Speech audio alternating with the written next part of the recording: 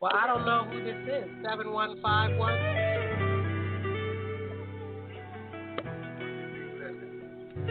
Just low 100. Yeah. This age you gave us.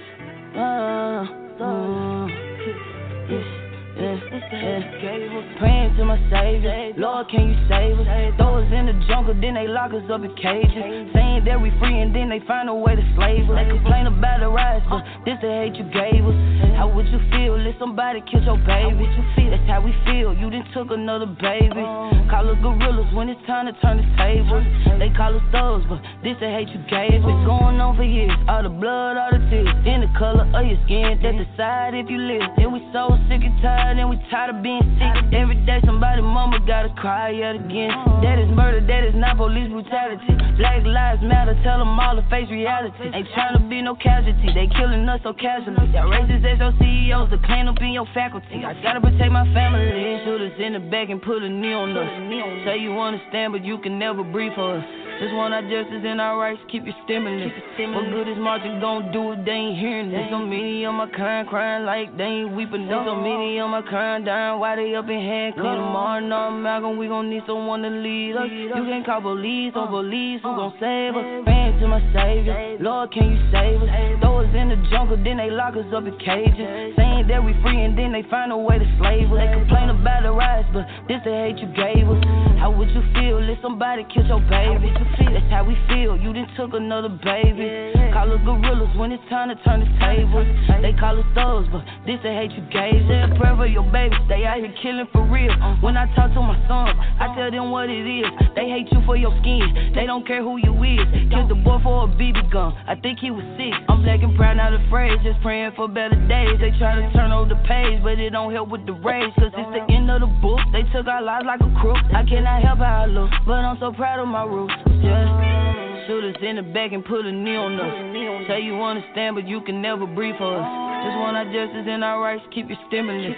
What good is marching gon' do if they ain't hearing this? So many of my kind crying like they ain't weeping. There's so many of my kind dying while they up in hand. Clean them all, no Malcolm, we gon' need someone to lead us. You can't call police on police, who gon' save us? Praying to my Savior, Lord, can you save us? Throw us in the jungle, then they lock us up in cages. Saying that we free and then they find a way to slave us. They complain about the rise, but this the hate you gave us. How would you feel if somebody killed your baby? That's how we feel, you done took another baby. Call us gorillas when it's time to turn the tables. They call us thugs, but this the hate you gave us. This is the hate you gave us. They wanna call it thugs. This the hate you gave us.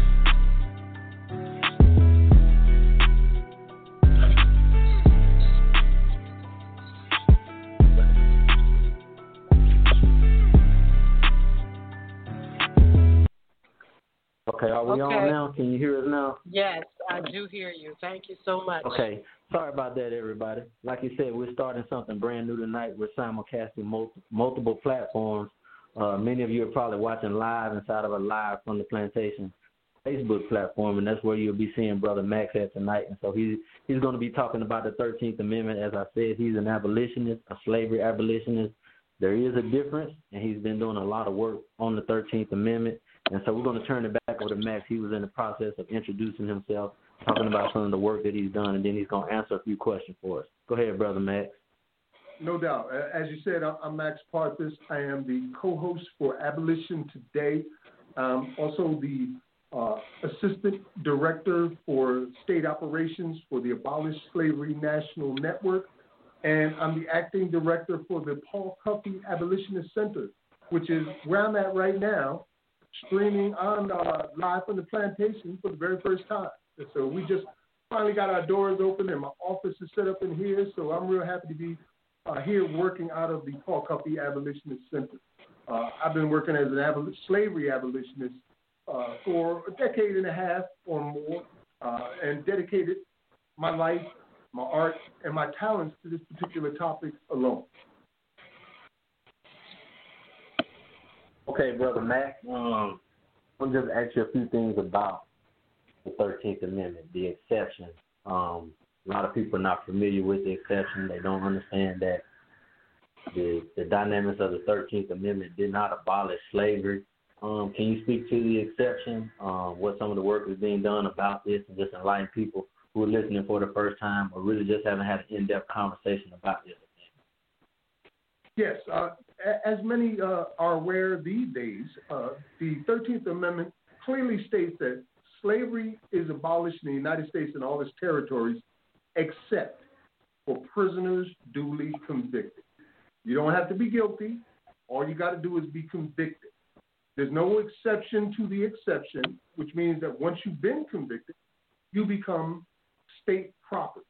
And not only does the 13th Amendment have this exception, which covers all of the states and territories in the Union, but over time, 24 states and a territory, Puerto Rico, have included an exception clause of their own into their state constitution. And the reason that they did that is because at the end of chattel slavery in 1865, there was a transfer of ownership from the individual being able to own people as property to the state taking over the job through convict leasing and chain gangs. For instance, in Alabama, at one point, their prison population was predominantly white. As many as 80% of the people in their prison population was white. Immediately after the Emancipation Proclamation, their prison population went up to 90% or more black. So rather than have people enslaved in the fields, working, picking cotton or whatever it may be, now they were working for the prisons who would lease them out to major companies like the railroad stations, the mining companies, and they would work them for free to death. Many historians see convict leasing, which was the successor of slavery, as worse than slavery. And they say that because during the period of chattel slavery, the people who allegedly thought that they owned somebody had some concern for whether you lived or died because they wanted to get the most bang for their buck. So the longer you lived, the longer you could work. But when it came to the prison, there was no mercy whatsoever. So they would literally work you to death. So they would work you to death.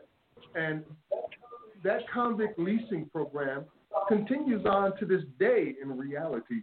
But officially, it ended in 1928 in Alabama when there was a cave-in that killed nearly 150 black men, women, and children who were working in these mines as convicts leased by the company. And there was a cave-in, and it killed them.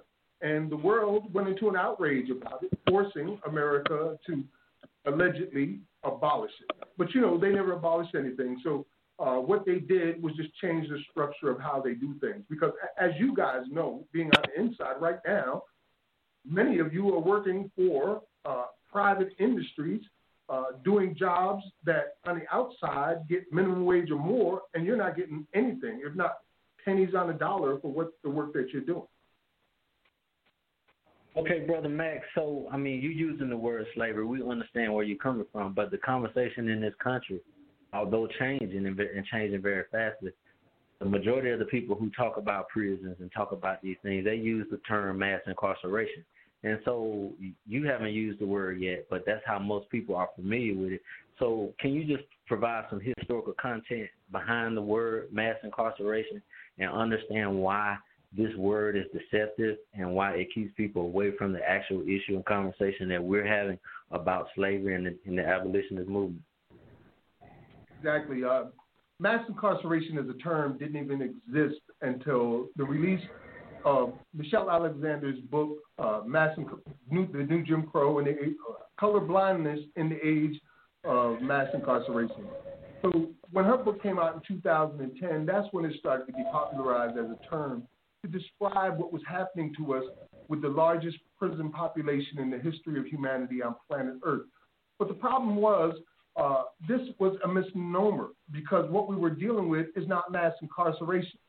If mass incarceration really was a thing, as is claimed in that book and by many other people, that means that it implies that this is something that affects everybody across the nation equally. And that's not the case at all. All across America, there is no state in this union where white people are incarcerated per 100,000 at a greater rate than black people. Here in South Carolina, we're incarcerated at 5-1, even though we only make up 25% of the population. In Alabama, you're incarcerated at 8-1. In New Jersey, it's 14-1. It doesn't matter how much of the population black people make up, they are still incarcerated at a greater rate, much higher rate than their white counterparts. Even in states like Vermont, where 98% of the people of Vermont are white people and 1.2% are blacks, blacks are incarcerated at 14-1. You only make up 1.2% of the population and you're incarcerated at 14-1. So this term of mass incarceration implies that it affects everybody equally, and it doesn't. At no point does it say, look, this is a race or class-based system. So between 2007, at the launch of Twitter, and 2009, there were only 4 mentions of mass incarceration. It literally did not exist as a term. It became popularized with Michelle Alexander's book. What we really were dealing with, though, was slavery, as I had mentioned earlier, through the new system of convict leasing. And she just didn't want to take it that far. Instead, she called it a caste system. She made this term mass incarceration, which, as I said, is a misnomer, and everybody's aware of the rate of incarcerations that are, extremely skewed towards black and brown bodies. So for me, I don't use that term primarily for this reason. There's no laws against mass incarceration. There's no laws on the book internationally or nationally that protects people from mass incarceration, but there are laws on the books that protect people from slavery. Slavery is illegal. And also, when you're talking about mass incarceration, you're furthermore implying that this is something that is not done on purpose. It's a mistake. It's an error in judgment. It's ideas and philosophies from past days that we've yet to correct, and they're still causing problems. But that's not the case at all. This is done intentionally. Many of these states could not survive without their prison industry. Here in South Carolina, our number one industry is prison, with over 7,000 employees, 24 facilities holding prisoners in those facilities. And in some states, the cost of incarceration is through the roof. Like in New York, if you go to Rikers Island, it costs you over $300,000. It costs the taxpayer over $300,000 to incarcerate one person for a single year. So this is not some nebulous term, mass incarceration, that we're dealing with. What we're dealing with is a crime against humanity called slavery. And I know people are quick to adopt the idea that this might be something else. But if you look at the history of the country and you examine what happened in 1865, just prior to it and after it, it really becomes crystal clear what occurred. This exception clause that was put into the Constitution that allowed them to enslave people who had been convicted of a crime was just a continuation of slavery. And instead of the individual being able to own someone, now it's the state that does it. And even worse than that, not only can the state own you, but since 1980 and the reintroduction of for-profit private prisons, anybody who invests in private prisons can now own people. Because when you put your money into for-profit prisons, you're not investing in a building, you're investing in the fact that those prison cells will remain filled for as much as 25 years in a row, depending on what the contract says. And most of the contracts with the for-profit prisons vary from 20 to 25 years in a row, guaranteeing 80 to 100% occupancy.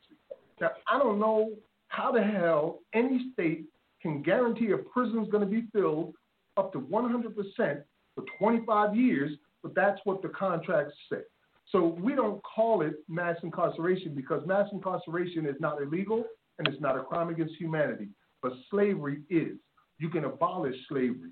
Slavery is against the law here in the United States. It's against the law all across the world. So that's how we address this, as something that's being done intentionally, and it's race and class based, and we seek to abolish it. But you can't do that if you're using terms that treat it like some kind of big mistake that somebody made. This is not a mistake. Okay, Brother Max, thank you for that breakdown. Once again, y'all, we're joined by Brother Max Parthas, Abolition Today. He's one of the leading abolitionist voices on this movement to repeal and replace the 13th Amendment and abolish slavery in America.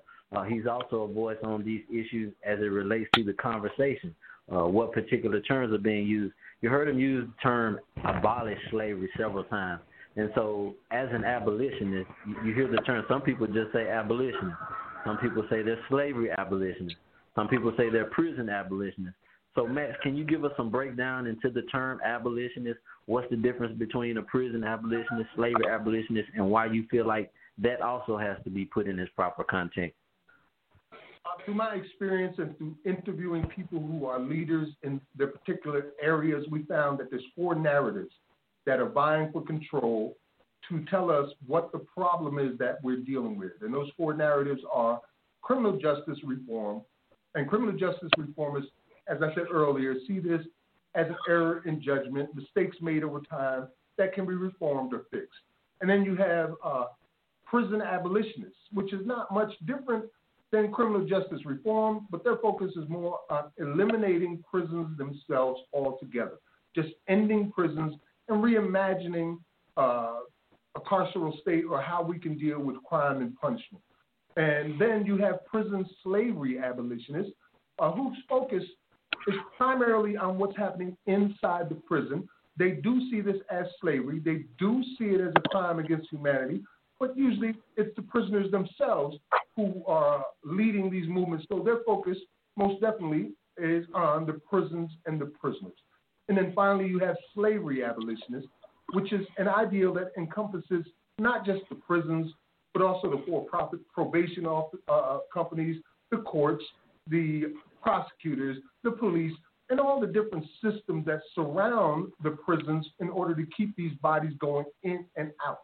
And the main difference between them can be separated into 2 groups. So you have criminal justice reforms, and then you have prison abolitionists, which do not see what we're dealing with as a crime against humanity. On the other side of the fence, you have prison slavery abolitionists and slavery abolitionists who do see this as a crime against humanity. And that's the defining line in the sand that makes all the difference in the world. Because if you're dealing with this as a mistake, you're not looking to hold anybody accountable. You just want to fix things. You want to tweak things. You want to make it better, possibly get prisoners some bunny slippers so they feel better about, being in prison, or maybe get them a hot tub or something like that, but not release them. On the other hand, prison slavery abolitionists and slavery abolitionists clearly see this as a crime against humanity that cannot be reformed and must, by definition, be abolished. So those are the differences between those 4 narratives. Those 4 narratives are divided by line into 2 different groups. Those who see this as a crime against humanity and those who see it as a mistake over time that can be tweaked and fixed. Okay, thanks for that, Brother Max. And you said something on the end part of that I think was very important when you extended the definition of slavery abolitionists to the probations, the courts, and whatnot. I think that's a very important distinction for people to keep in the mind. Just moving right along, tell us, okay, you said there's 3 terms to define it. We know where these terms show up. Just give people some insight into, you said there's 24 states. Each state has some kind of provision on the state level where they've adopted or incorporated. As for the other states that do not have a state constitution, explain to people how this is working in their individual states and what some of the education is around this movement to abolish or repeal all of that language. Yes. After 1865, 24 states adopted their own constitutional language in order to profit off of convict leasing. Some of those states didn't adopt the language until the 1960s and the 1950s, and they vary from state to state. And there's 3 words that they use in order to bamboozle us about the abolishment of slavery. And those 3 words are except, otherwise, and unless. So, for instance, in Vermont, which was the first state to incorporate an exception clause into its state constitution in order to profit off of prison labor, they still have it in their constitution today. They say that you can be a slave for debts and the like. Now, I don't know what the hell the like is, but apparently you can be enslaved for the like or for debts. And Georgia, their constitution says that you can be enslaved if you have been convicted of a crime or for contempt of court. Alabama's state constitution has an exception clause that is very much just like the 13th Amendment. And they didn't adopt their exception clause until 1901, which was 36 years after the Emancipation Proclamation and the 13th Amendment had came out. And it's not just the states, but also the territories. So, for instance, if you look into the Constitution of Puerto Rico, you'll find written in Spanish the same exception clause in Puerto Rico that allows them to exploit prison labor through their constitution by legalizing slavery. And I say slavery with all the intentions that an abolitionist would say slavery in 1850, the same way Harriet Tubman would have said it or Frederick Douglass would have said it, because it's the same exact slavery now that we were dealing with then. And as I mentioned earlier, the only difference is that instead of an individual being able to own you, now the state owns you. You guys already know. They call you what? State property, because that's what they see you as. And because of that 13th Amendment, you lose all your constitutional rights. So the prisons have an agreement amongst each other, along with the government, that they will allow you to have certain rights depending on your activities, how much of a model or good prisoner you are. While everybody else in this country has access to their constitutional rights, you lose all of yours. That's the 14th Amendment, the 15th Amendment, the 4th, the 6th, the 8th. All of those are no longer applicable to you unless the prison says it's applicable to you.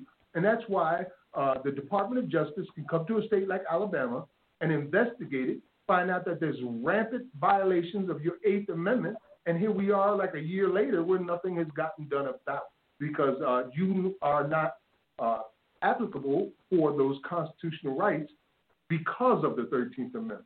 You're no longer a citizen. You are literally state property.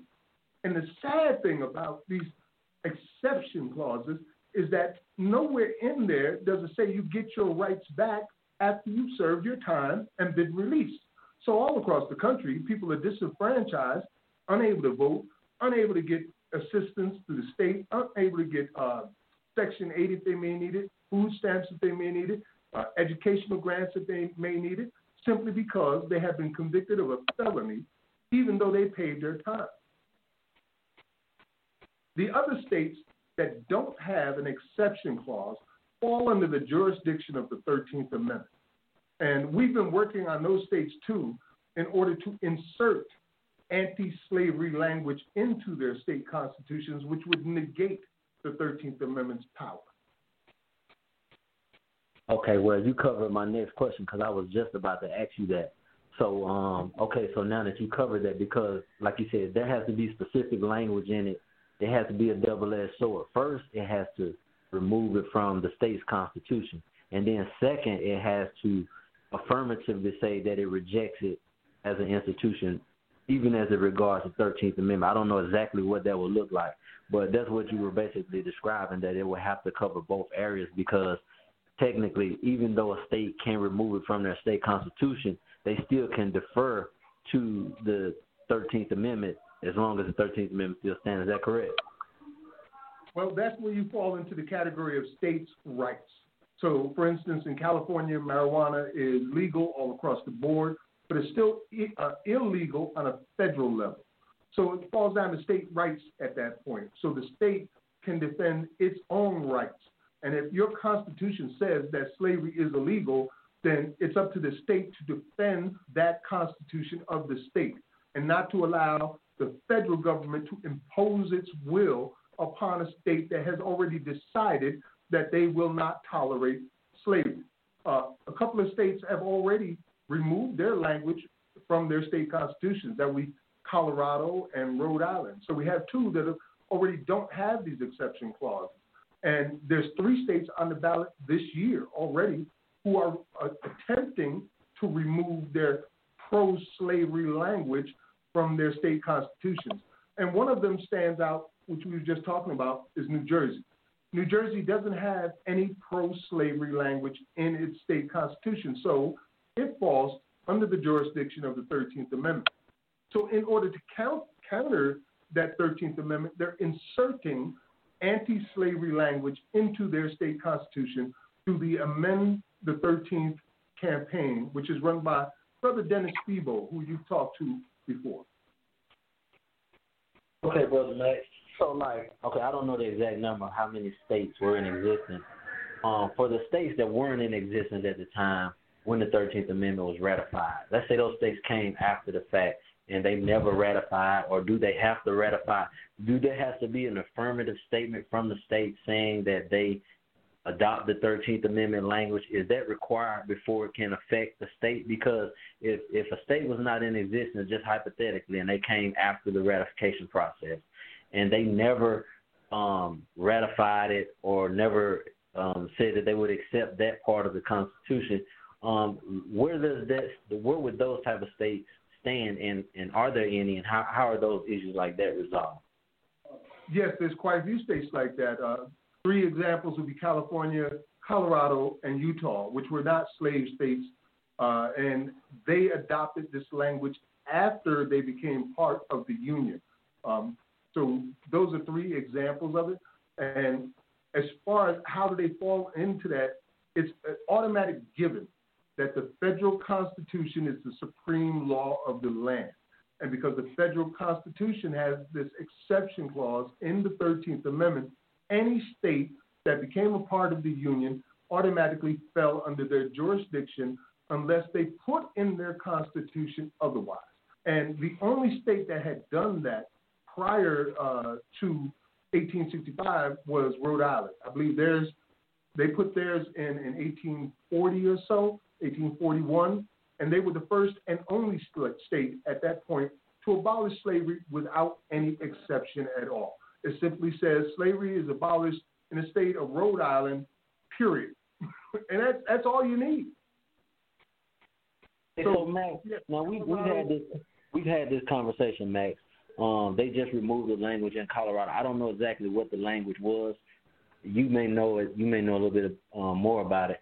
But like you just gave the example of Rhode Island. Okay, how does that affect the way that the prison system is structured? And is that something that has been challenged, or has it, or to your knowledge, has it not been challenged in the context of these prisons?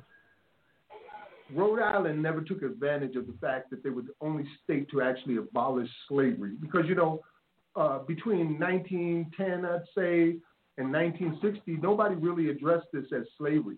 Even during the period when Martin Luther King Jr. and Malcolm X was out here and they were fighting for civil rights, convict leasing existed right then. It was rampant all around them, and they never addressed it at all. And I believe a lot of that came from indoctrination. We often look at people who are behind bars and say, if you're behind bars, you must have done something wrong and you deserve to be there. And that's the farthest thing from the truth. But nonetheless, that's what a lot of people believe.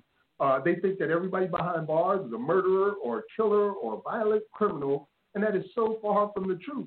70% of the people who are in prisons today are there for nonviolent, drug-related, addiction-related, poverty-related crimes. They're not there because they murdered somebody or raped somebody and all of these different things. Their primarily purpose for being in prison is to generate income for the prison industry. So Rhode Island never exploited the fact that they were the only state at that time to not have an exception clause to slavery. But Colorado in 2018 took theirs out, and now they're exercising their rights. And we just had the first lawsuit issued from 5 prisoners in Colorado who are challenging slave-like conditions and slave labor in court. So we're going to be watching this case with Colorado very closely and communicating with the attorneys who are behind it in order to assist them in the case.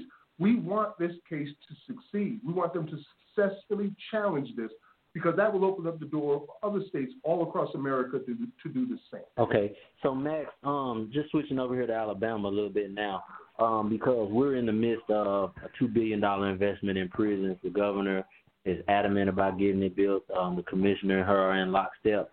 And so the conversation is around no new prisons for various different reasons, but none of the conversation is talking about slavery and what the building of these new prisons mean in that context. So if you would, can you make the connection between the conversation about slavery, what's going on in Alabama, and why it will be to the benefit of the people in the state of Alabama who are trying to stop these prisons from getting built to embrace the concepts of slavery into their argument? Absolutely. And even better than that, I will let the slavers tell you themselves exactly what it is they're trying to do with these prisons in Alabama. It has nothing to do with crime. It's all about jobs and money. And I prepared a clip that we can play. It's about a 6-minute long clip, if that's okay with you, where you can hear it from their own mouths, where they tell you exactly what they're trying to achieve and why they're doing this and who's going to benefit from them. So I'll ask my assistant today, Sharon Smith, if you don't mind, go ahead and play that clip, which is Alabama's for-profit prison slavery system. Got it. Officials in Alabama have until next week to improve safety throughout the state's troubled prison system. The Justice Department demanded an overhaul after an investigation found conditions unconstitutional, violating the Eighth Amendment protections against cruel and unusual punishment. Jeff Pegues takes us inside. You are now about to witness the strength of street knowledge. For the New Jack City. Abolition. Elmore County is ground zero of any prison reform efforts in the state. The county is home to 5 facilities operated by the Alabama Department of Corrections, which create a total of 595 jobs. Elmore has the most correctional facilities of any county in the state. The facilities here make up about 17% of the DOC's total employment.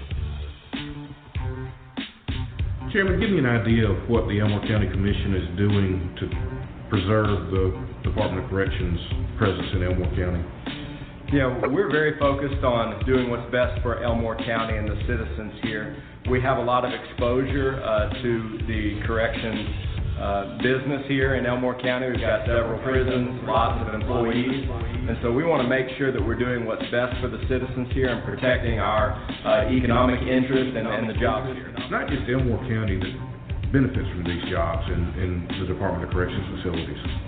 That's right. We have over a $30 million payroll and over 700 jobs here. And many of those employees do come from surrounding counties, Autauga County, Tallapoosa, Coosa County, and Montgomery County. And so we recognize that this is a regional event that we need to monitor and get the pulse of throughout the legislative process, protecting our economic interest. Senator, you were key in getting the current prison reform bill out of the Senate into the House. Give us an idea of why you think the bill is going to work. What are the strengths? Well, there's a couple of key components. One is we did away with the design build aspect and went back to the current design bid aspect that we use in state government now. So that was a big win to try to get that out. But the biggest issue is, especially with Elmore County, in making sure that we keep those jobs there and have that opportunity. The way the bill's structured now, Elmore County has a say in what's going to happen. The original bills, they really had no say. It was just going to happen. Now we have some ability to affect the process. So that's a big win in the bill. Clyde, Elmore County's in your district. How important is it to keep all the prisons in Elmore County? Well, it's very important, but more important than that is the wardens who are there in those prisons, working in those prisons. Those wardens are the ones who are protecting us as a society from those who would seek to do us harm. I represent those wardens. So getting them and the prisons into a more secure, a more stable environment is very, very important because those wardens deserve to go home to their families every night. Now, what about the economic development for Elmore County? How important is that for the continued economy? It is important, and if one of these prisons are built there, it actually would be an increase probably from around 400 jobs to 700 jobs. So it could be a significant economic positive impact if a new prison is built there. You always hear about how thankless it is to be a public servant in America. But down in Alabama, there's one sheriff there who has found his job very enriching. Alabama sheriff accused of keeping money meant to feed inmates for himself. A published report hints that Etowah County Sheriff Todd Entricken took so much of that money, he bought an expensive beach house. Okay, that is wild. Apparently, this sheriff took $750,000 that was supposed to feed inmates in a prison and used it to buy a beach house. Maybe the reason the sheriff wasn't trying to hide it is that he didn't care about being caught, because it turns out, and this shocked me when I found this out, in Alabama, it's not against the law. Because the Depression-era state law makes Alabama sheriffs personally responsible for feeding inmates, the performance bonus Entricken gave himself is legal. Over the last 3 years, the sheriff's food program has run under budget, letting him pocket the leftovers. I haven't done anything wrong. If it's wrong, somebody needs to change the law. Anybody that gets out here and works every day, and at the end of the day, if you make a profit, it's yours. Okay, first of all, I cannot believe that that's a law. Any money you don't use to do your government job, you get to keep for yourself. I feel like that just gives public officials an incentive to do their jobs badly. And by the way, this wouldn't be as bad if the sheriff was taking the money, but only after feeding the inmates. But just look at what this guy is passing off as food. Etowah County Sheriff Todd Entricken's proud of his jail food. These meal trays served to inmates every day. Just look at the food that he serves the prisoners. Look at that. Look at just like white everything. The only thing that white normally in Alabama is a Klan rally. What is that? And once you've learned that the sheriff makes money off of prisoners, it makes you hear all of his other law enforcement decisions in a new light. This is a major story. Heroin and fentanyl. We've got to do something. Treating folks isn't the way to stop these folks. We've got to put people back in jail. We've got to put folks in jail and make them accountable, hold them accountable for what they're doing. Yeah, it makes sense. Of course he wants more people in prison, because that means more food budget for him to take home. Hey, he's probably walking around his town like jaywalking, 30 years in prison. Some kid walks up to him and is like, Billy stole my lollipop. He's like, well, Billy's going to jail. And you're also going for snitching.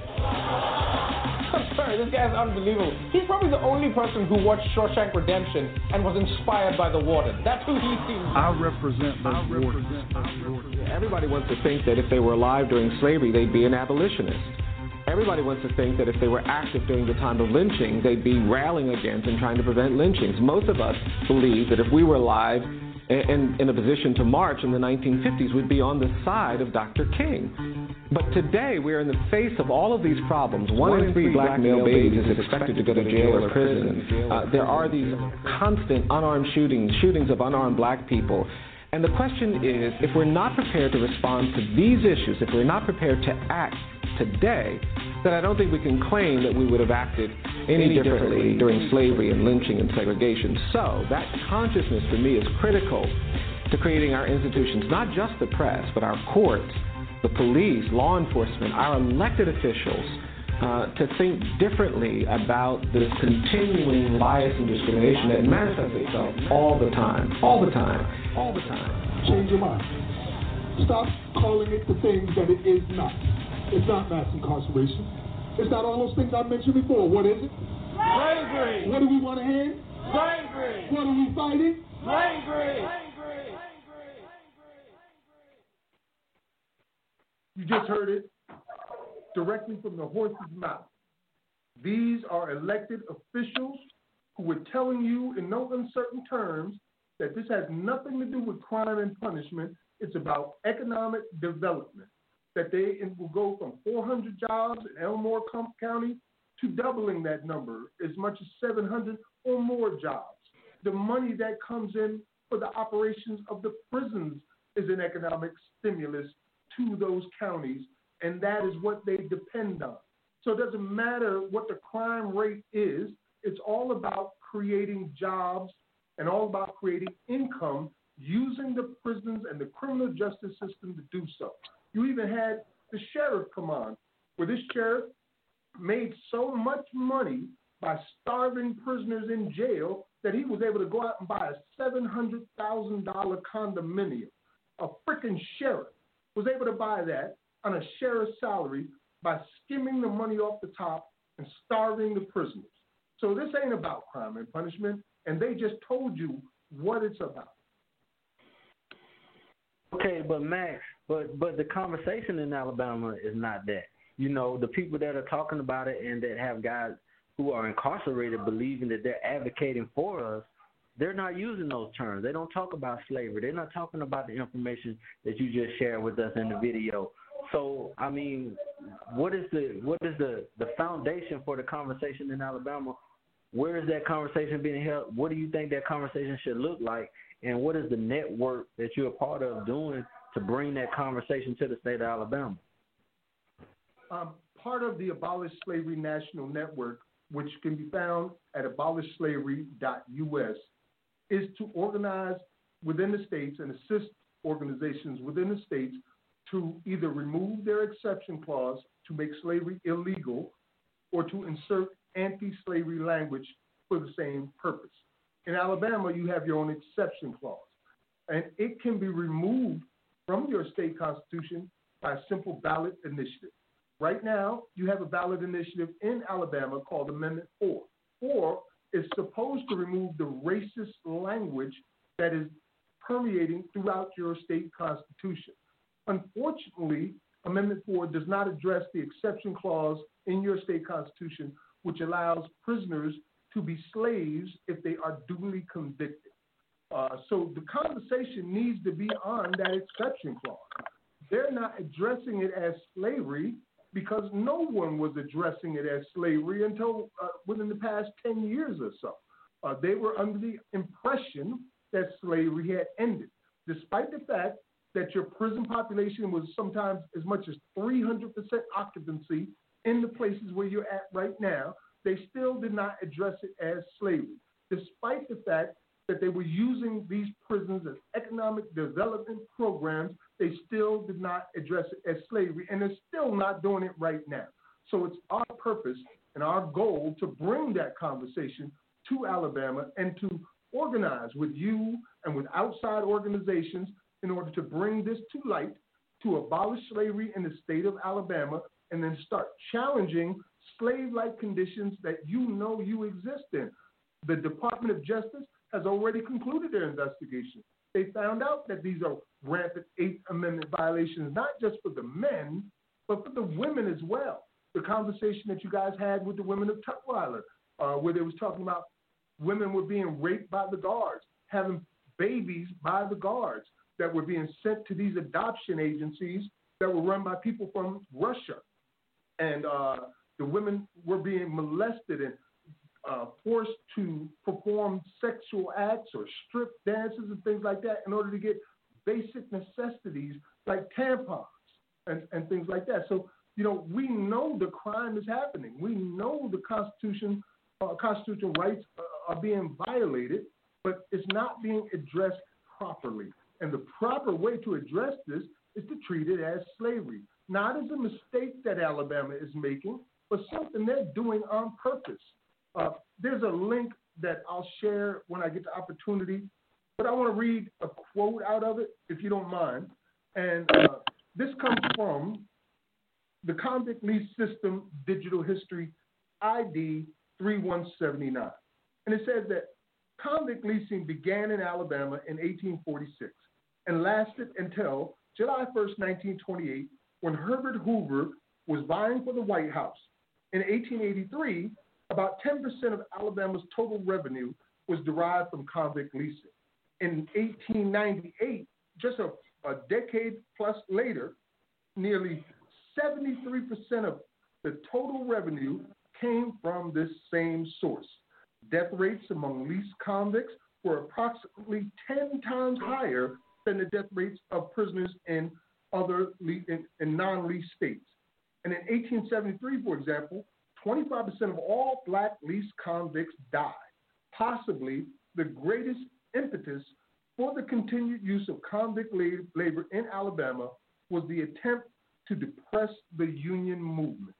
They were literally working people to death, and it became the number one industry. 73% of the economy was dependent on leasing convicts in Alabama.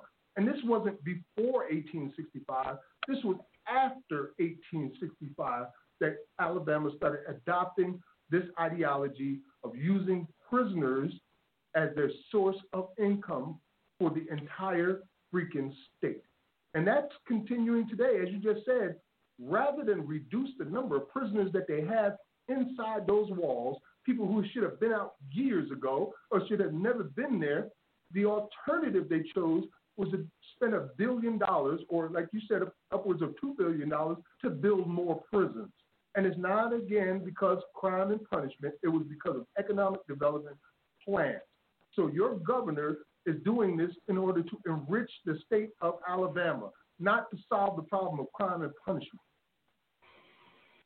Okay, Max, we talked about that in the sense of the legal aspect and the work that you're doing as an abolitionist on the outside. But now let's talk about the enslaved, the people on the inside, the contributions that we're making, the things that we're doing. We're giving them our labor. You don't have slavery without the slave. And it's about the labor. You talked about it. You said it's about getting the jobs to make the labor work. So what is your message to the enslaved and what they're doing and what they can do to become a part of this abolitionist movement to stop or end slavery in this country? Actually, I'm following your lead on that, brother. You've got the best ideas, and you've already incorporated it now on multiple occasions. And that is to deny them the source that they depend on, which is your prison labor. You've had several prison labor work strikes that have become nationwide, with as many as 24 states involved, including other countries lending their support, like Nova Scotia. So I believe that is one of the answers to that question right there, is to listen to Brother Benu and Brother Kinetic and Mikael, who are organizing on the inside in Alabama to deny them what it is that they want to have. That's your free labor on a regular basis. So that's one example right there. You guys are the leaders in this part of the conversation. So maybe you should tell the people right now what they should be doing. Well, we'll get back to that in just a second. I want to wrap this interview up, and then actually we're going to transition into that. Kinetic Justice already has a message on that. That's what the second half of the show is actually going to be about. So I don't want to overstep the bounds. Make sure Kinetic get a chance to put his show on as planned. So we're going to get ready to wrap up, Brother Max. Any parting words that you want to share, contact information? What can people do to get in contact with you? What's going on that they can get involved in? How can they be assisted? Just share some parting words with the audience here live on the plantation. Oh, absolutely. Please go to abolishslavery.us and sign up and support. If you represent an organization or if you're a state representative, because we have many state representatives involved, please let us know on the website so that we can work with you and provide you with the resources and the technological know-how in order to remove slavery from your state constitution or insert anti-slavery language. We've got as many as 25 states already on board who are organizing to get this done. So that's abolishslavery.us. And also continue to listen to us here at abolitiontoday.org, either through Live on the Plantation or Abolition Today, which is Sundays and Thursdays. So we're constantly breaking these things down like we're doing here today. So I would follow those programs and sign up at the website. And you can follow me on social media at Max Parthas, MaxParthas. I'm constantly putting out information on what we're doing and how we're doing it. I'm looking forward to hearing what you guys got to say next, because one of the things that intrigues me the most is your ideas about how to take over the political structure in your city and in counties simply by having your family members or just a small percentage of them follow suit to what you're asking them to do. And I remember a few weeks ago you were saying that if you do that, sometimes votes or elections are decided by 100 or 200 or 1,000 votes, and you're able to generate that many votes just through the supporters that you have. So I'm looking forward to hearing what you have to say on that, because you and other brothers like you and sisters are leaders in this as well. I want to say thank you for giving me this chance, man. I'm with you guys every week. Hey, Max, we appreciate you being on. And look, what we're going to do is we're going to go into a break, And then when we come out of the break, we're going to leave you on if people want to call and ask questions or comments. And then after the break, Kinetic is going to take over the show, and then he's going to get into the second half. But Brother Max will still be on standby. If you have questions, comments, or concerns, you are live from the plantation. We appreciate you joining us every Thursday night, 7 o'clock p.m. Central Standard Time. We'll be back right after the break. Brother Kinetic, Brother Max, Mikael, some new brothers in the struggle. Everyone's coming back live from the plantation. Hey, Sharon, go ahead and play that third track in a row. Got it. I can't breathe. God damn, I can't breathe. My voices are being quarantined. COVID-19, 60s to 1619. Jamestown choked me, sold me, shackles hold me tightly by my neck, and I can't breathe again. 2020 ain't no fucking vision on your tail eye vision of why I'm living like a prejudged villain. CNN, Fox News commentating and debating why I can't fucking breathe again. How many times do I have to say this? I'm taking the gloves off because racism is the main deadliness that's contagious. I just got diagnosed and received a degree in criminology, but fuck your education. I don't want to learn shit from a nation that's racist. The definition of policing, overseeing property. I can't understand how the white man never understood how to handle the human properly. Honorable Elijah Muhammad and the noble true Ali spoke constantly, consciously, and cautiously about this ungodly prophecy. You still worried about your prophet, see? Amazon deliveries, handouts, hands up, don't shoot, but now your knees are on my neck, stopping me from occupying oxygen that God obviously brought for me, for I am his offspring, his true seed. Motherfucker, get off of me, please. I can't breathe. Please, somebody call the police on the police, cause I can't breathe again, and everything hurts. Your words, your knees, your nerve, your white wife who had the nerve to say she was frightened by black life while my face is on the fucking curb. I ain't scared of no fucking virus. This mask is for a riot. I can't breathe, and the media telling me to keep quiet, suffocating me into silence. The devil's greatest trick, convincing the world that we were the ones who were violent. Nah, they the ones deficient, insufficient comprehension of their barbaric existence. Y'all worried about this pandemic when our grandparents still trying to recover from when you gave them syphilis. Because in our blood, we scared of the white cells attacking our immunity. The system defective, infected. So who has the disease, you or me? Because I'm at a dis-ease, disadvantage, dismantle, disability of your white knees killing me. Been on our neck for centuries. Knees or trees, either way you still lynching me. And what did we ever do to you except for build and make America great initially? Fuck again, cause I can't breathe. Potentially you missing me, clearly not listening. Intentionally, we are a people of peace, but like Pac said, I ain't no killer, but your policies are pushing me further from the legislation, jumping off the education, while your skinheads the damnation, and your clandestine rhetoric will forever be evident. Fuck the elite in the top 3%, I'm heaven sent. I was born Asiatic, and you made me asthmatic, so fuck your vaccines and masks. You gon' worry about these hands tomorrow, cause you can't sanitize the past. You may have took my last breath, but you'll never colonize my spirit. Standing there watching while I die. I can't breathe, and you still can't hear it.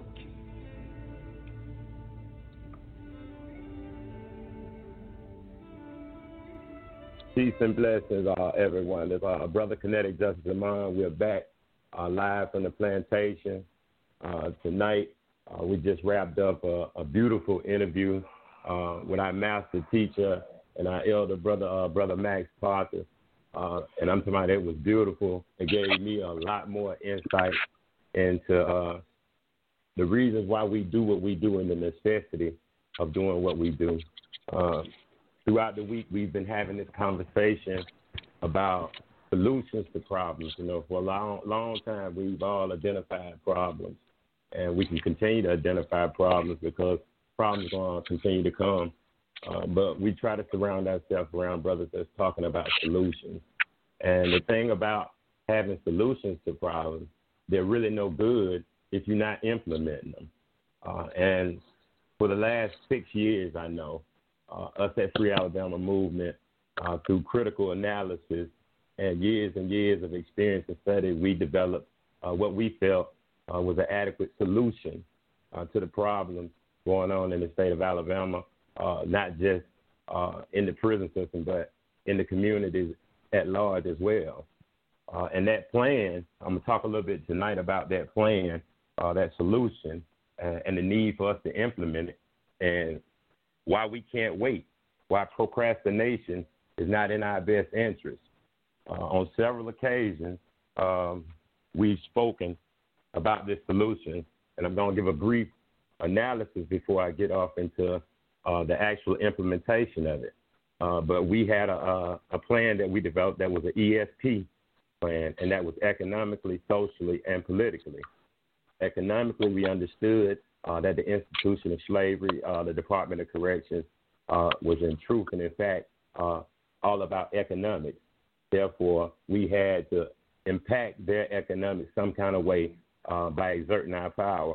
And we developed the idea further that work strikes was the most effective thing that we could do economically in our condition and in our situation.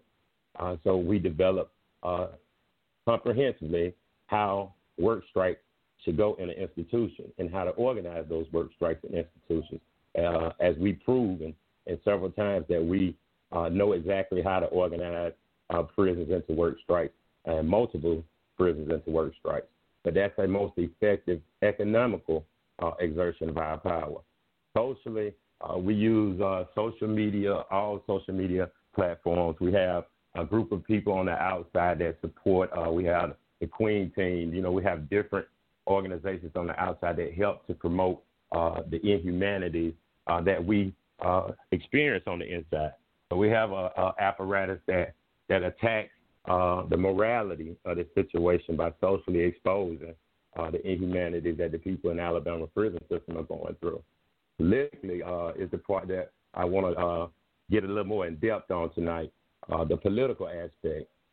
We developed the Non-Aligned People's Party, that's NAP, as an extension of the Free Alabama movement. NAP, in a sense, is a voting bloc that deals with brothers and sisters that are incarcerated as a class of people. We understand that if the numbers of people that are incarcerated, as saying 20 to 25,000 people that are incarcerated, that if we can get a small fraction of, say, 5,000 of the people on the inside to get one or possibly two people to commit to vote their interests in local elections. We're talking about a number that, could, like I said, could change any election in this state because these local elections are usually decided by 100 or 200 votes at the most. And a lot of people are not participating in these local elections as they don't see the importance of it. And they fail to realize that these are the people who directly impact their lives. If we can tap into this process and exert our power here while simultaneously exerting our economical power to have these prisons shut down and have the world know and to expose these people for what they're actually doing and our justification in doing what we're doing, while politically exerting power that we can push legislation through to actually change a lot of the things that's going on with Alabama prison system in general. But that's just a little brief overview of what I wanted to discuss tonight about why we can't wait. But before I get further in detail, I have several other brothers in the queue with me that I want to give an opportunity to speak their piece as well. First of all, I got to know how Brother Mikael, welcome Brother Mikael into the host queue. Let's see if we got something. Is Brother Mikael still on?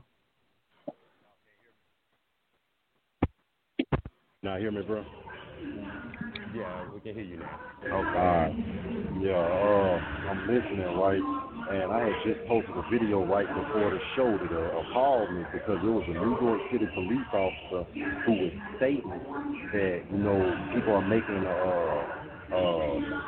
an assertion that there are good cops and bad cops. And he's saying it doesn't matter if it's good cops or bad cops because they all work for a system that is systematically racism because they are giving them quotas that they must meet and then giving them a targeted neighborhood that they must meet these quotas in. So it's not about whether you're a good cop or bad cop, or like Max said, this is not about something that these people are making a mistake. This is actually done on purpose. And we are not considered a civilian or a human being. We are not being serviced by a public servant. We are considered a cash crop. And we are being utilized like a battery for these people's economics. You know what I'm saying? And it's being done to purpose. So the cop said, you know, hey, I got to have a job. I got to feed my family. So I got to go into this neighborhood that they targeted, that they sending me into, and I have to arrest 50 million people. So that's why you have children like the boy in Boston who are randomly picked up on the street and thrown into the paddy wagon so hard that they break their neck. You know what I'm saying? So, again, he said that crime and punishment are not correlated. We know this by the numbers. When Ronald Reagan and Richard Nixon started their war on drugs, drug crime and drug use was at an all-time low. There was only 300,000 people that were incarcerated. But between 1982, when Ronald Reagan began moving his pieces on the board, and 1991, which is only a 9-year period, the population of the prison system in this country boomed from 300,000 to 3 million. And we made up the majority of those numbers. We trumped up drug charges, things related to poverty and addiction. These people systematically set this whole demo into place, and they are doing it on purpose. This is not a mistake. This is not prison reform. This is not criminal justice reform. This is modern-day slavery, and it was done purposely, systematically.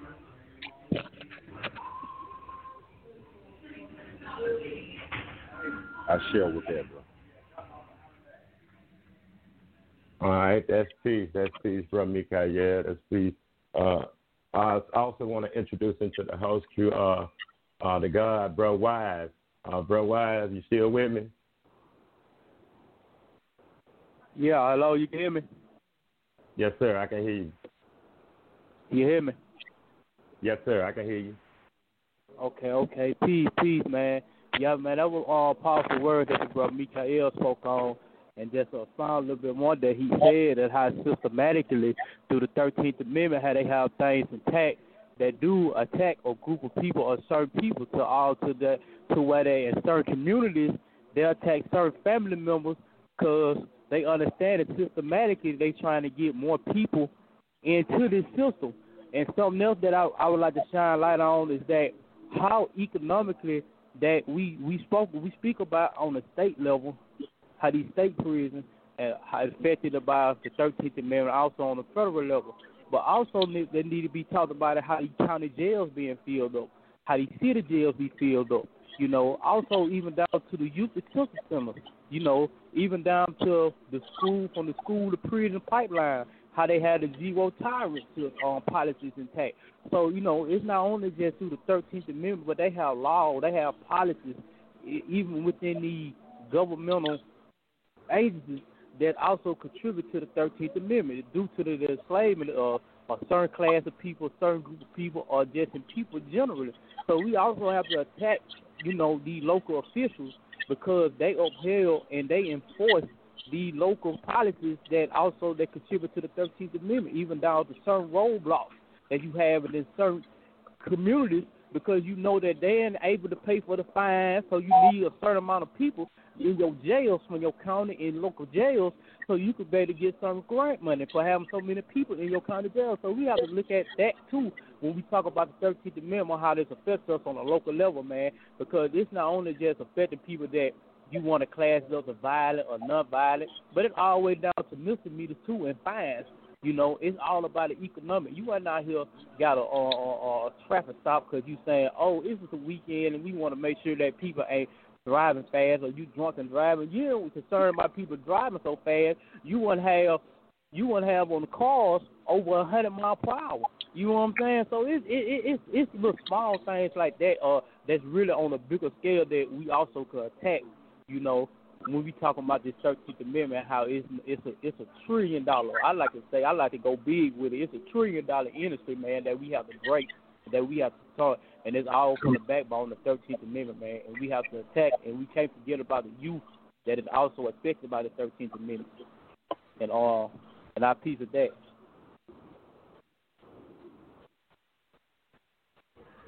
Brother Wise, you also said that this doesn't just affect us individuals, which it doesn't. It resonates throughout the whole household of the people that they are enslaved.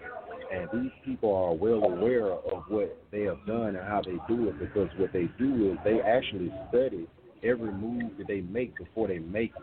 And what they did in the late 70s was they called on the leading criminologists across the country to do a study on the juvenile and adult penal system and the ramifications of it. And what these people came back to the table and said was that prison and the juvenile system did not deter crime, but it breeded crime. Because you would be locked up for a petty crime, and then in this place where they throw everybody in a mix, where you would end up becoming a jack of criminal trades. You would be induced and indoctrinated into being a real criminal if you weren't one. See what I'm saying? So these people were actually brewing the pot. They were actually brewing the pot for the criminal system. See what I'm saying? So these people, man, listen, they well aware of what they're doing and what they got going on, but the main point I'm trying to make is this is not where the monsters are sent.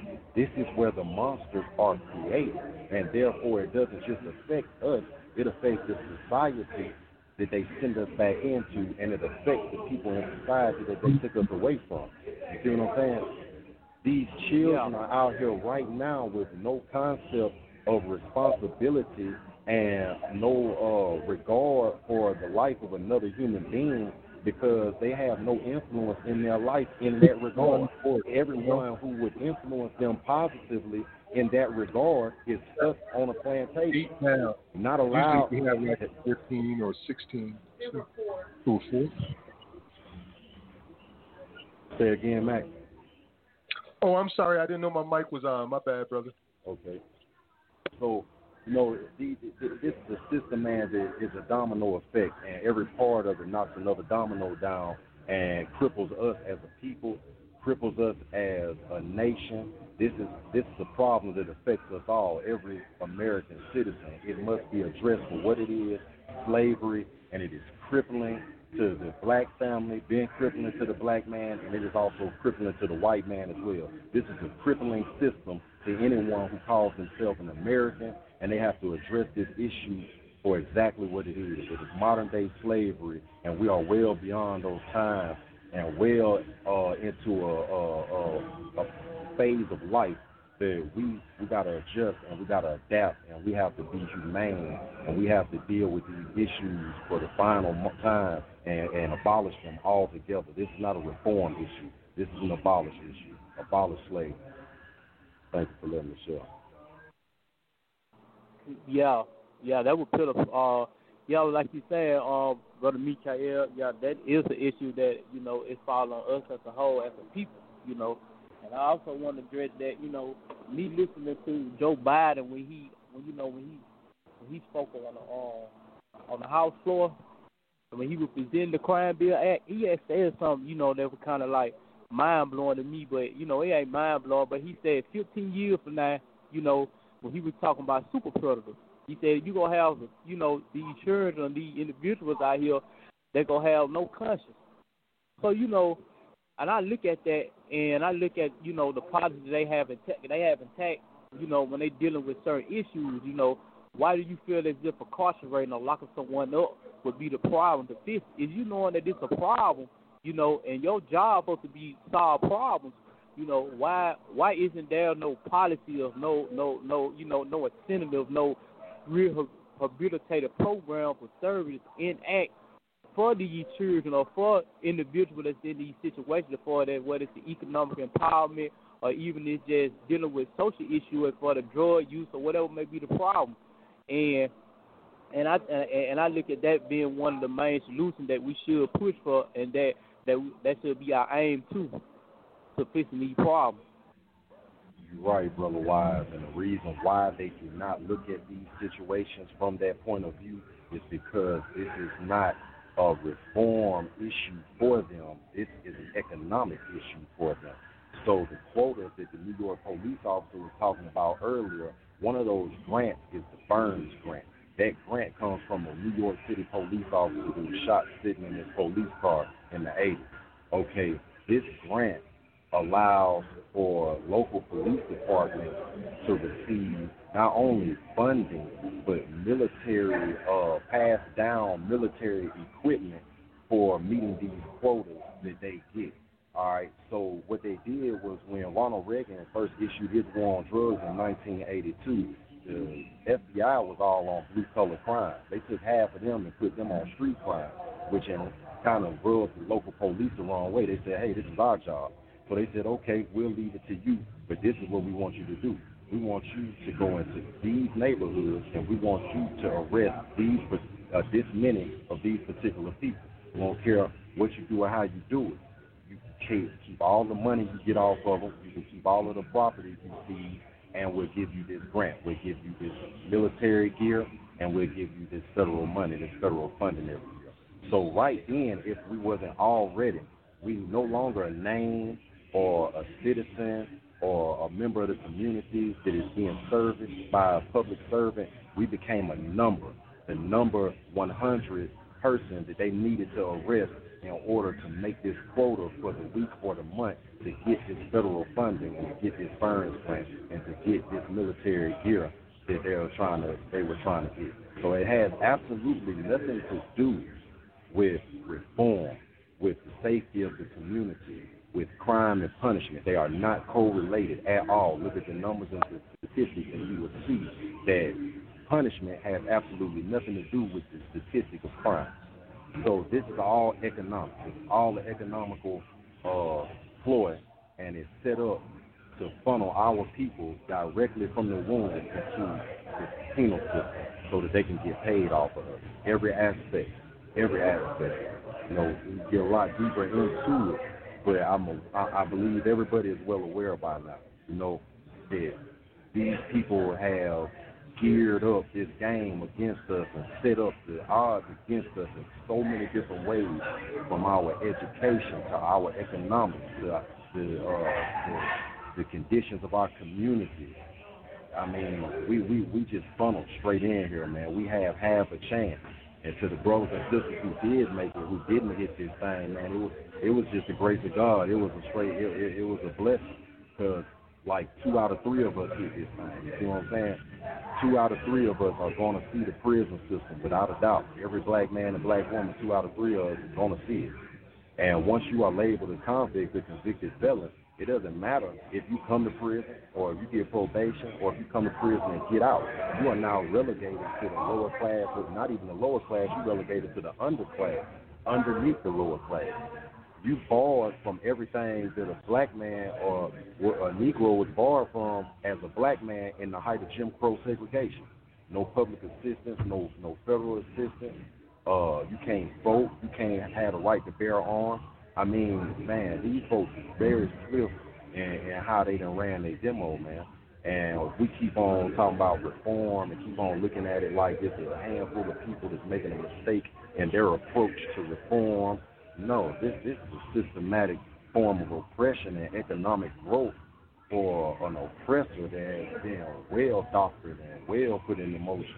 And it has many aspects to it that drive it. And until we understand it for what it is, address it for what it is, we'll never get nowhere in trying to fight it. And we got to keep that in mind. This is abolish slavery. This is not prison reform. This is not justice reform. This is abolish slavery.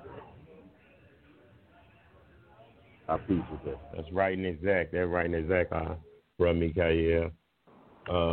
One of the things I want to bounce back to while we're having this conversation of abolishing slavery and so forth, I want us to stay focused on implementation right here at this gap, because there's a lot of things going on that need addressing, but it's clear that nobody's going to address them. You know what I'm saying? Nobody's coming to save us. Therefore, we can only come together and work and fight to save ourselves. You know, we can continue to procrastinate. We can continue to make excuses. But we know what got to be done. It's all about just doing it. We can all come up with reasons why it shouldn't be done or can't be done. We can come up with all the foolishness we need to in order to dissuade ourselves from taking direct action. Because that's what it's going to take. We're going to have to demand that this be abolished. We're going to have to demand that this system be dismantled. And only thing that we have at our disposal right now is our economics, our labor. I'm speaking to those brothers on the inside. I'm saying we have a role to play in this national movement to abolish slavery, not just from the language of constitutions, but the actual implementation of it throughout this country. The slave is the one who ends slavery. Everyone else aid and assist. Like I said, we have an economical plan of attack. We have a social plan of attack, and we have a political aspect that we're working on. We could wait until we get the complete political aspect together and get everything. You know, we could use all those rationales. Let's wait. Let's get this. We ain't ready. We can do this. But just like in 2014, we didn't have a lot of stuff fully developed. But our situation is so dire that we can't wait. I'm talking about brothers dying around here every day. You know, the overdoses, the stabbings, the disease, the lack of medical care, bad food. The list go on and on of ways that we dying out. The court system them almost cut us off completely from being able to file anything, from the Prison Litigation Reform Act to, the procedure bars and affirmative defenses, and they done barred us into the prison system. The parole board has become even more stringent than it ever has been in the state of Alabama. No one is making parole anymore. I'm talking about when you talk about 7 people out of 130, then that's practically nobody's going home anymore. They have boxed us in, and they plan to continue to box us in under dehumanizing conditions. No matter what we said, no matter what the legislators said, no matter what the Department of Justice said, no matter what the federal judges said, nobody is addressing the issue of what's going on with us. And nobody seems to even care to the point that they're going to do something. But I don't blame them. I would not do anything either if the people who were directly being impacted was not doing something about it. It's on us. We can keep procrastinating, man, from institution to institution. These brothers ain't going to do nothing. These brothers flocked out. These brothers on this. These brothers on that. Where the men at? It don't take but a handful of men to come together and establish what it is.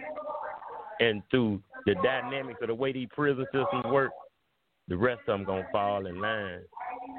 But if we trying to go home, if we serious about freedom, if we serious about going home, we serious about creating something better for our children and grandchildren, then we got to stop sitting down. We got to stop procrastinating. We got to get up and just do it. As the God of Seeley say, when the Spirit say move, you just got to move, man. We can't keep waiting. We can't keep procrastinating. It's time for us to demonstrate. It's time for us to make it clear that this is unacceptable. That we have tried your process. We have went through the media. We done went through the politicians. We done went all the way to Washington, D.C. and got the Department of Justice to come and verify and validate everything we see. Media all across the country highlighting everything about what's going on in Alabama. But don't nobody take it serious. And the reason they ain't taking it serious is because we acting like it ain't that serious. It's time for us to suit up and boot up, man. Start reaching out, start networking, start pulling brothers together, because we have to unify and get on a collective basis and go on and address this, man. I'm talking about we got to address it. I'm talking about, I ain't talking about next year. I'm talking about in the next few weeks, in the next month or so, we need to be coming together, putting something together, and we ready to ride. That's what I'm talking about. It's time for us to stop procrastinating, man. We can't wait, man. We know the history of this system. We got master teachers like the brother Max just gave us a full historical breakdown of their purpose and intent with their exception clause and their whole demonstration of slavery to convict leasing all the way up. He laid it out. We know the truth. We know the history. We got proof. But what we going to do with that truth? We're going to sit there and look at it, or we're going to put it into action and speak truth to power. That's my message to the brother. It's time to stop procrastinating, man. We can't keep waiting. We getting older. We getting sicker. Brothers dying every day. Man, we got to pull ourselves together and go on and address this. Ain't nobody else going to address it, man. You see it for yourself. Ain't nobody going to address it. We done went through every method and every channel that has been established. Don't nothing work. Don't nothing get their attention but the money. Through economics is the only way we're going to get our voices heard. So with that being said, I'm going to open the host to Max. We have any callers online at this moment? Yes, you do. 7244, you are live from the plantation. Man, it's the last two digits of your number, 7244. You're live with us on Live from the Plantation. What's going on? Live from the Plantation. What's going on, brothers and sisters? Black family, black power. Peace, brother. You just said a mouthful, and I'm gonna just cut straight to the chase, because I was having a conversation with a young man earlier, and we were speaking about the mentality that the majority of our people carry as it relates to politics, right? As we now might argue over who is the best slave master on the plantation, be it Biden or Trump, okay? We got people down talking Trump or people down talking Biden, when all in actuality, they're the same slave masters. Slave masters they don't never give a darn about, the slave. And I think it's very important, basically I just want to add on to, all of the influential, inspirational words that you gentlemen just gave. And it's basically a one where, we as African, as black, as melanated, the dark-skinned, the dark-complected, colored people that we find ourselves identifying with today, going through that struggle of slavery, Jim Crow, all of these things, right? We identify with that side. We once came from a place where we ran the world, ran civilizations for thousands of years. But our historical content has now somehow been lost. Why? Because our children, and we are the children that were trained and taught by European education, European standards. So now we're understanding the greatness of the victors that brought America where it is. And, a lot of those victors and people that America praises is the same people that kept their foots on the backs of our ancestors.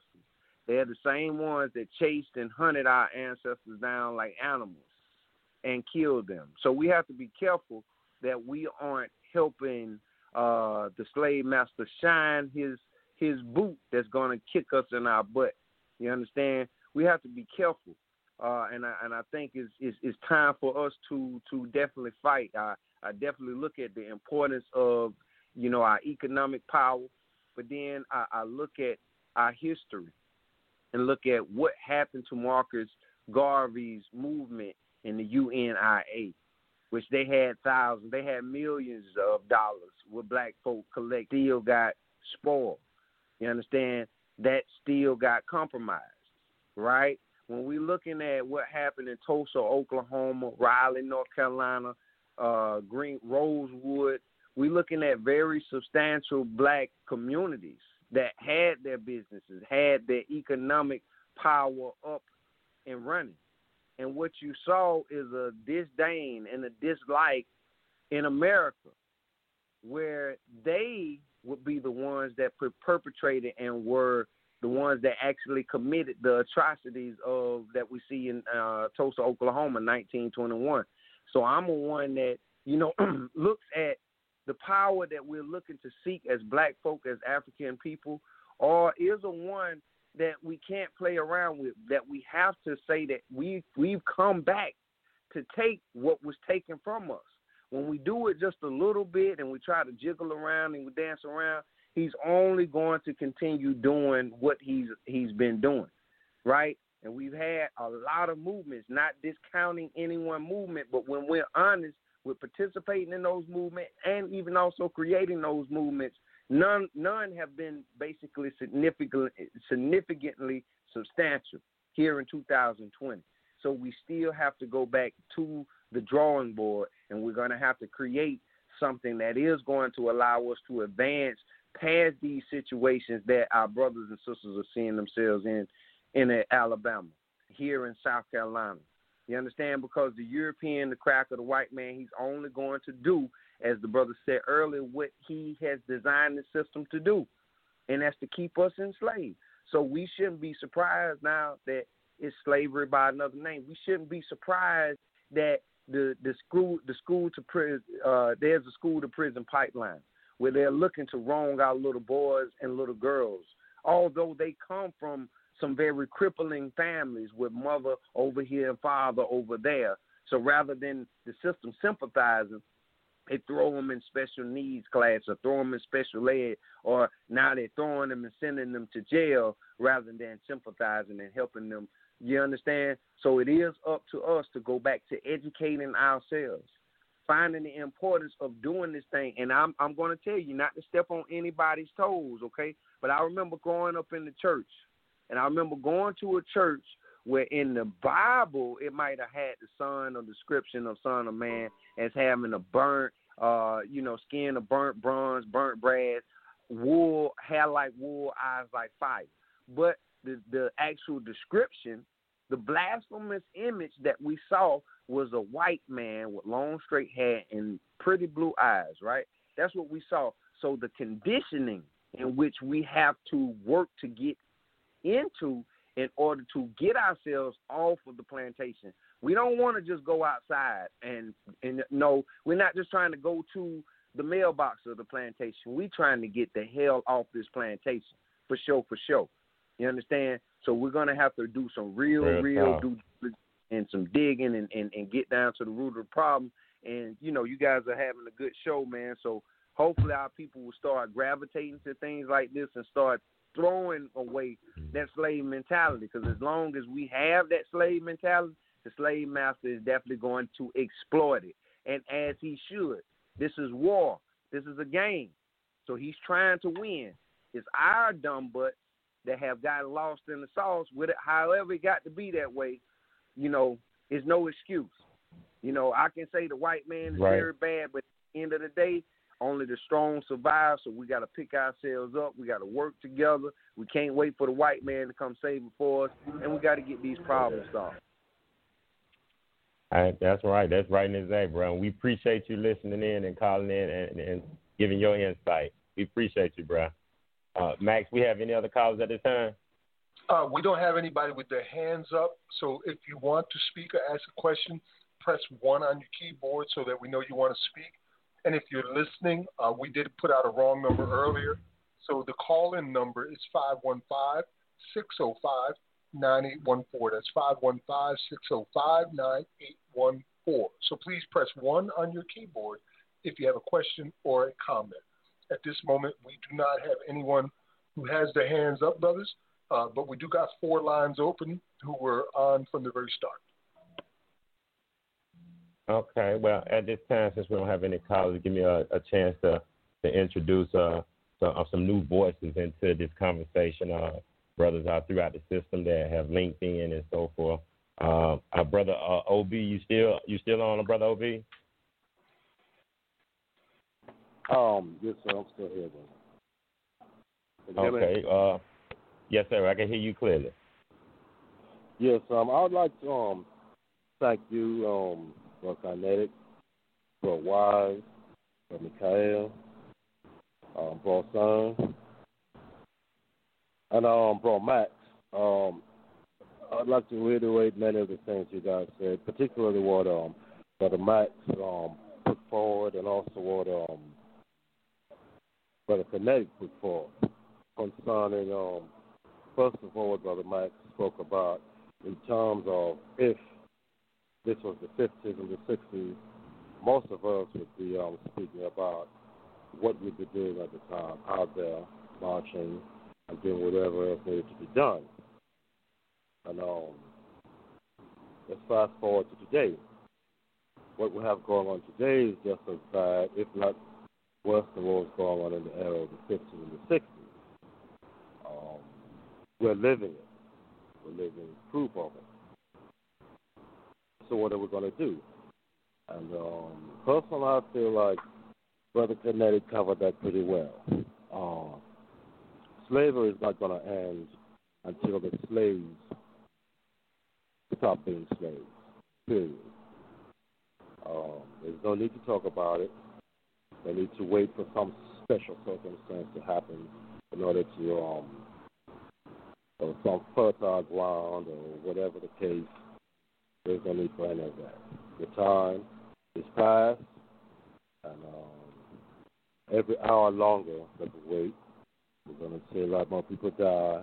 We're going to see a lot more people get entrenched in the system that we find ourselves in right now. The time is now. There should be nothing whatsoever that stops us. I just wanted to point that out there and to thank all the outside help, all the inside help, all the inside organizers. And say that, yes, we are one in spirit, but at the same time, yes, we on the inside have a job that needs to be done. Thank you for letting me share.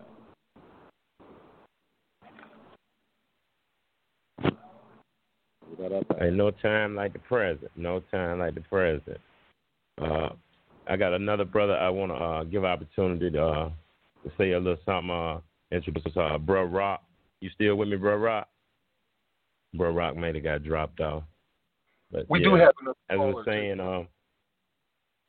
okay, at this time, okay, go ahead. Come on, call Mac.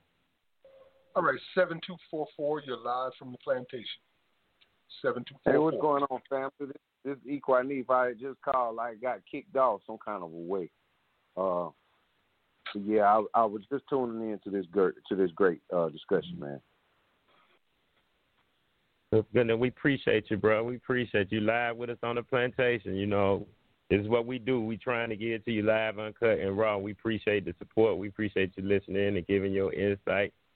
We ask you to keep listening and keep, promoting and putting it out because we trying to keep the conversation going and stimulate activity and action because that's the whole thing. We can talk about theories and so forth, but it's time for practice putting things into actual practical application. Yeah. Can I ask you guys a question? Just Certainly.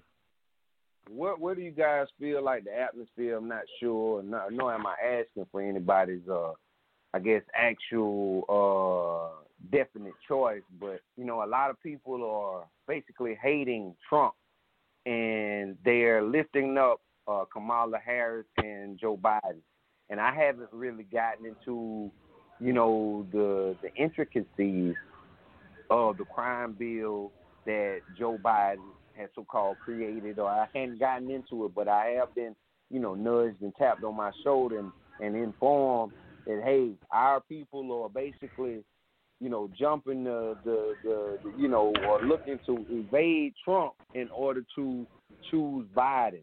But what do we say in this discussion with people like Biden and with people like President, Bill Clinton, that our people in particular, they favored this Bill Clinton because our people love Bill Clinton. But I think Bill Clinton locked up the most Negroes ever in history. So, I mean, what does that say about us and the things that we need to change? And even I'm not sure if Ice Cube's plan, should black folk be getting behind that versus trying to go vote? Or how do you guys feel? What's the consensus as that relates to getting some of this stuff changed? Kinetic, if you don't mind, let me get this, bro. First and foremost, hey, bro, go ahead, bro. First and foremost, we know Joe Biden was a part of the crime bill. All right, that was his 3 strikes law, which got a lot of people banged up right now and banged up on minute stuff. All right. Then Bill Clinton took $17 billion from public housing and welfare and redirected it to prison expansion. More prisons was built underneath his watch than in the history of the plantation system. You feel me? All right. Then when you talk about even Barack Obama's term in office, 2 terms in office, he's a member of CFR, the Council of Foreign Relations. You have to know these people's relationships, and you also have to know the nature of politics. All right.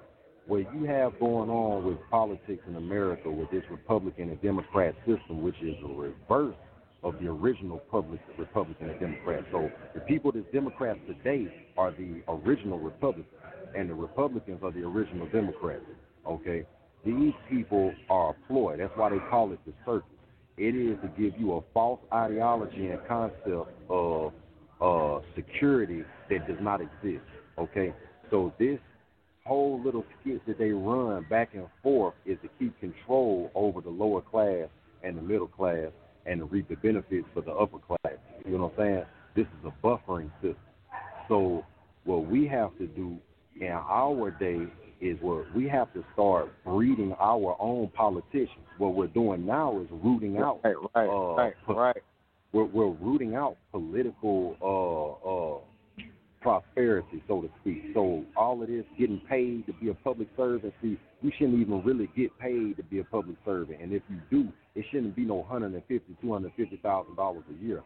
And then lobbying. If anybody understands the business of lobbying, then you'll understand how the corporations control our politicians who vote on every bill that comes through the House by donating $150,000, $250,000, sometimes millions of dollars to their campaigns, and they take this money legally and can utilize it however they want to legally, knowing that they have to vote in these people's favor whenever bills come across the table that relate to these people's corporations.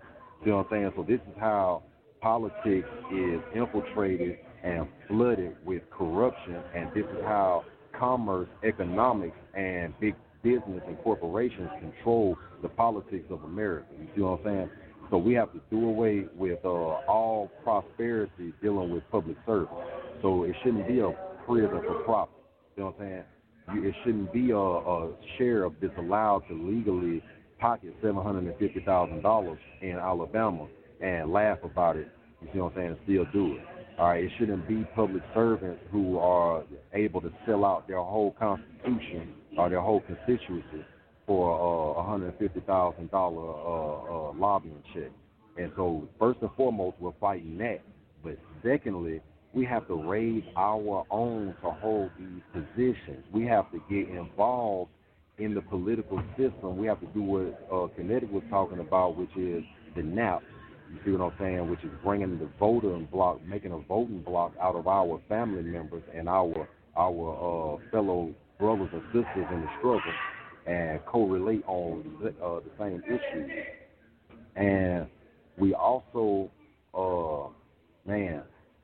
we have to not only train our own to hold these positions, but we have to actually get involved in our local legislation. We have to get involved in the legislative branch of government and the judicial branches of government that we really absolutely know nothing about. We all know about the executive branch. We know about the presidential election, but we miss the 2-year elections for local politicians, for Senate seats and for Congress seats, for your people that sit on your local committees in your city and your county, which is very, very important when it comes to your state legislature. You see what I'm saying? And having your voices and concerns heard in your state legislature, which then echoes into the federal chamber. So we have to learn about these aspects of politics and get very, very much involved in them. And we also have to raise our own and hold the seat. And we have to do away with public service for profit. It should not be public service for profit. And if we pay these people, it should be enough to do their job, and that's it. Brother Mikael. Yeah. May I interject just right in there behind that? I just want to speak to the particular question that the brother asked, and then I know Kinetic, he probably want to follow up too. Like you had asked the question, and so what I wanted to say was, it's not that I disagree with everything the brother just said, and it's not that I agree with everything that the brother said, but what I'm saying is that we all kind of like have different perspectives on it, on what should be done and what shouldn't be done, and so I don't think there's any one size that fits all for everybody. But like, you know, some of the things that some people want to do as far as engaging with the political system is different from others. So I think everyone, you know, has different like perspectives on how that process should work, what it should look like, and what we should be doing. I'll turn it back over to Connect.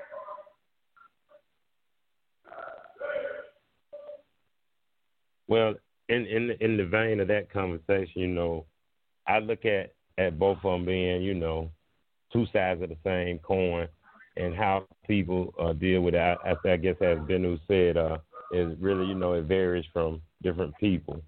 But whatever you decide to do, don't procrastinate. Don't wait around. Whatever you choose to do may not be what I choose or what the next person chooses, or whatever it is you choose to be the appropriate direction and appropriate response. Just do it.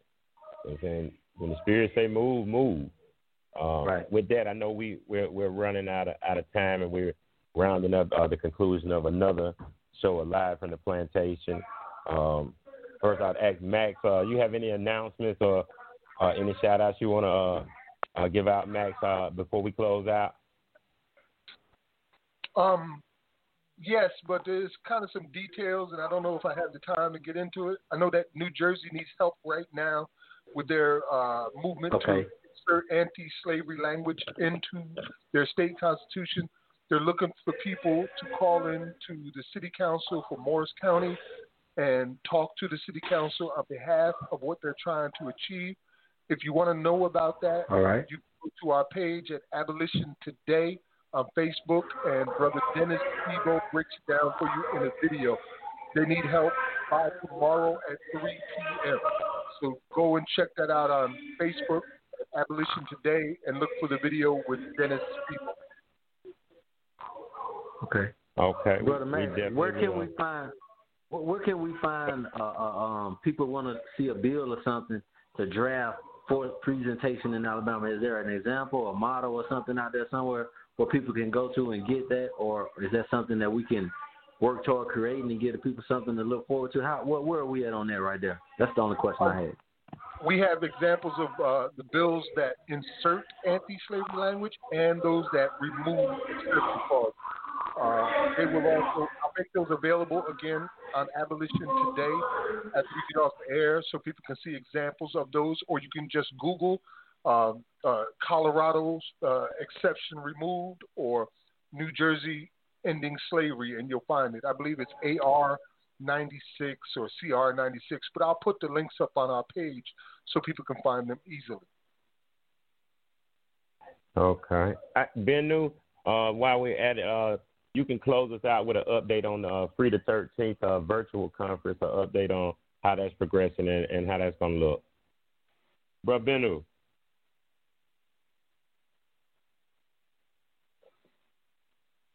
Okay, I guess we lost. Max, you have an update for the Free the 13th rally? Yes, it's a virtual rally as well as supported by real-life rallies from the 26th of October through the 29th. Each day we're going to have speakers from behind enemy lines inside prisons, as well as outside, who are experts on the topic. We're going to cover slavery, past, present, and future. And we're also going to have special guest speakers who are actively involved in either removing or inserting anti or pro-slavery language into their state constitution so they can explain exactly what they're doing and what kind of help that they need. We are literally making groundbreaking history with this. So Free the 13th, check out the hashtag Free the 13th to find all of that information. Okay, thank you for that update, Max. With that being said, in closing, I want to thank all listeners for calling in and being a part and supporting what the brothers on the inside are striving to do.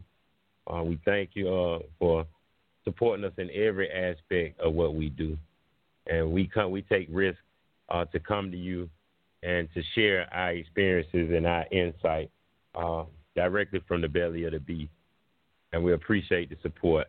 With that being said, me being Brother Kinetic Justice Amon, Brother Bennu, Hannibal Rasan, and Brother Mikael from the Free Alabama Movement, as well as the God, Bro Wise, Brother OB, and Brother Rock, and all of the brothers throughout the Alabama prison system. We say Hotep and peace. And in the words of Abdullah El-Amin, freedom or death. Freedom or death. Freedom or death. Ain't nothing left. 13th Amendment, free the 13th Amendment, free the slaves and made more. They chained us down and locked us up and then they made more. D-Man, go.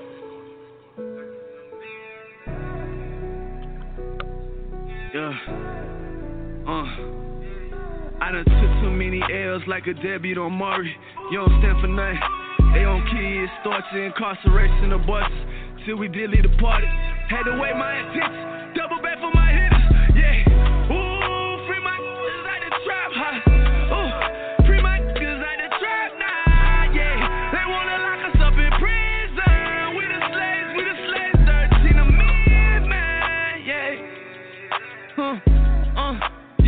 13 of me, man. Yeah. 13 of me, man. Yeah. Yeah. Fiend just stole my stereo, roaches in my cereal. We ain't had no bank account, disconnect my Sprint phone. Friends be looking pitiful, hard as that scenario. Stressing every day, every day I gotta wear it, don't I? You ain't got no money, sleep on the floor, sleep on the street. If you ain't got no job, no food to eat. Everybody depend on you, and damn it, who you ask for help. Everybody down bad, they going through the same hell. You gon' do what you gon' do, they call it surviving. They hit listing servants and they selling dope surviving. And every day you gotta hustle just to stay afloat. You look around and all your brothers in the same boat. Your skin proud black, they put us in section, they got us bit. I'm a police spitting fact, take your consent, that's straight to pit. And the youngins say they strapped, you lacking on spitting fact. In the bottom of the bag, lose the trial, ain't coming back, yeah. Ooh, free my niggas out the trap, huh? Ooh, free my niggas out the trap, nah, yeah. They wanna lock us up in prison. We the slaves, 13 of me, man. Yeah. Like a deadbeat on Murray, you don't stand for nothing. They gon' kill you, torture, incarceration, abortions. Till we delete the party. Had to weigh my intentions, double back for my hitters. Yeah, God be our strength when we broke as hell. When we going through hell, living in cells. All this depression, know you see us in it. All this depression, know you see us in it. Lord, it's my vessel, pass on all my sin. Know you a vengeance, I know your mercy is thin. Mercy to the slums, mercy for us all to repent. Free us from myself, change our high life for real. We was lost, but you ain't forsaken. You took the cross just to save us, yeah. Hey, free my side the trap, huh? Free my niggas out the trap, nah, yeah. They tryna lock us up in prison. We the slaves, 13 of me, man, yeah. Out the trap, huh? Free my niggas out the trap, nah, yeah. They wanna lock us up in prison. We the slaves, 13 of me, man, yeah. We the slaves, 13 of me, man.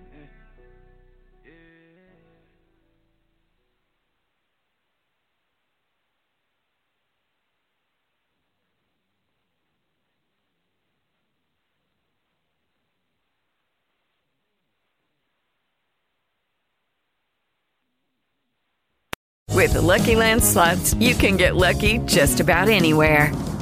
This is your captain speaking. We've got clear runway and the weather's fine, but we're just going to circle up here a while and get lucky. No, nothing like that. It's just these cash prizes add up quick. So I suggest you sit back, keep your tray table upright, and start getting lucky. Play for free at LuckyLandSlots.com. Are you feeling lucky? No purchase necessary. Void where prohibited by law. 18+ terms and conditions apply. See website for details.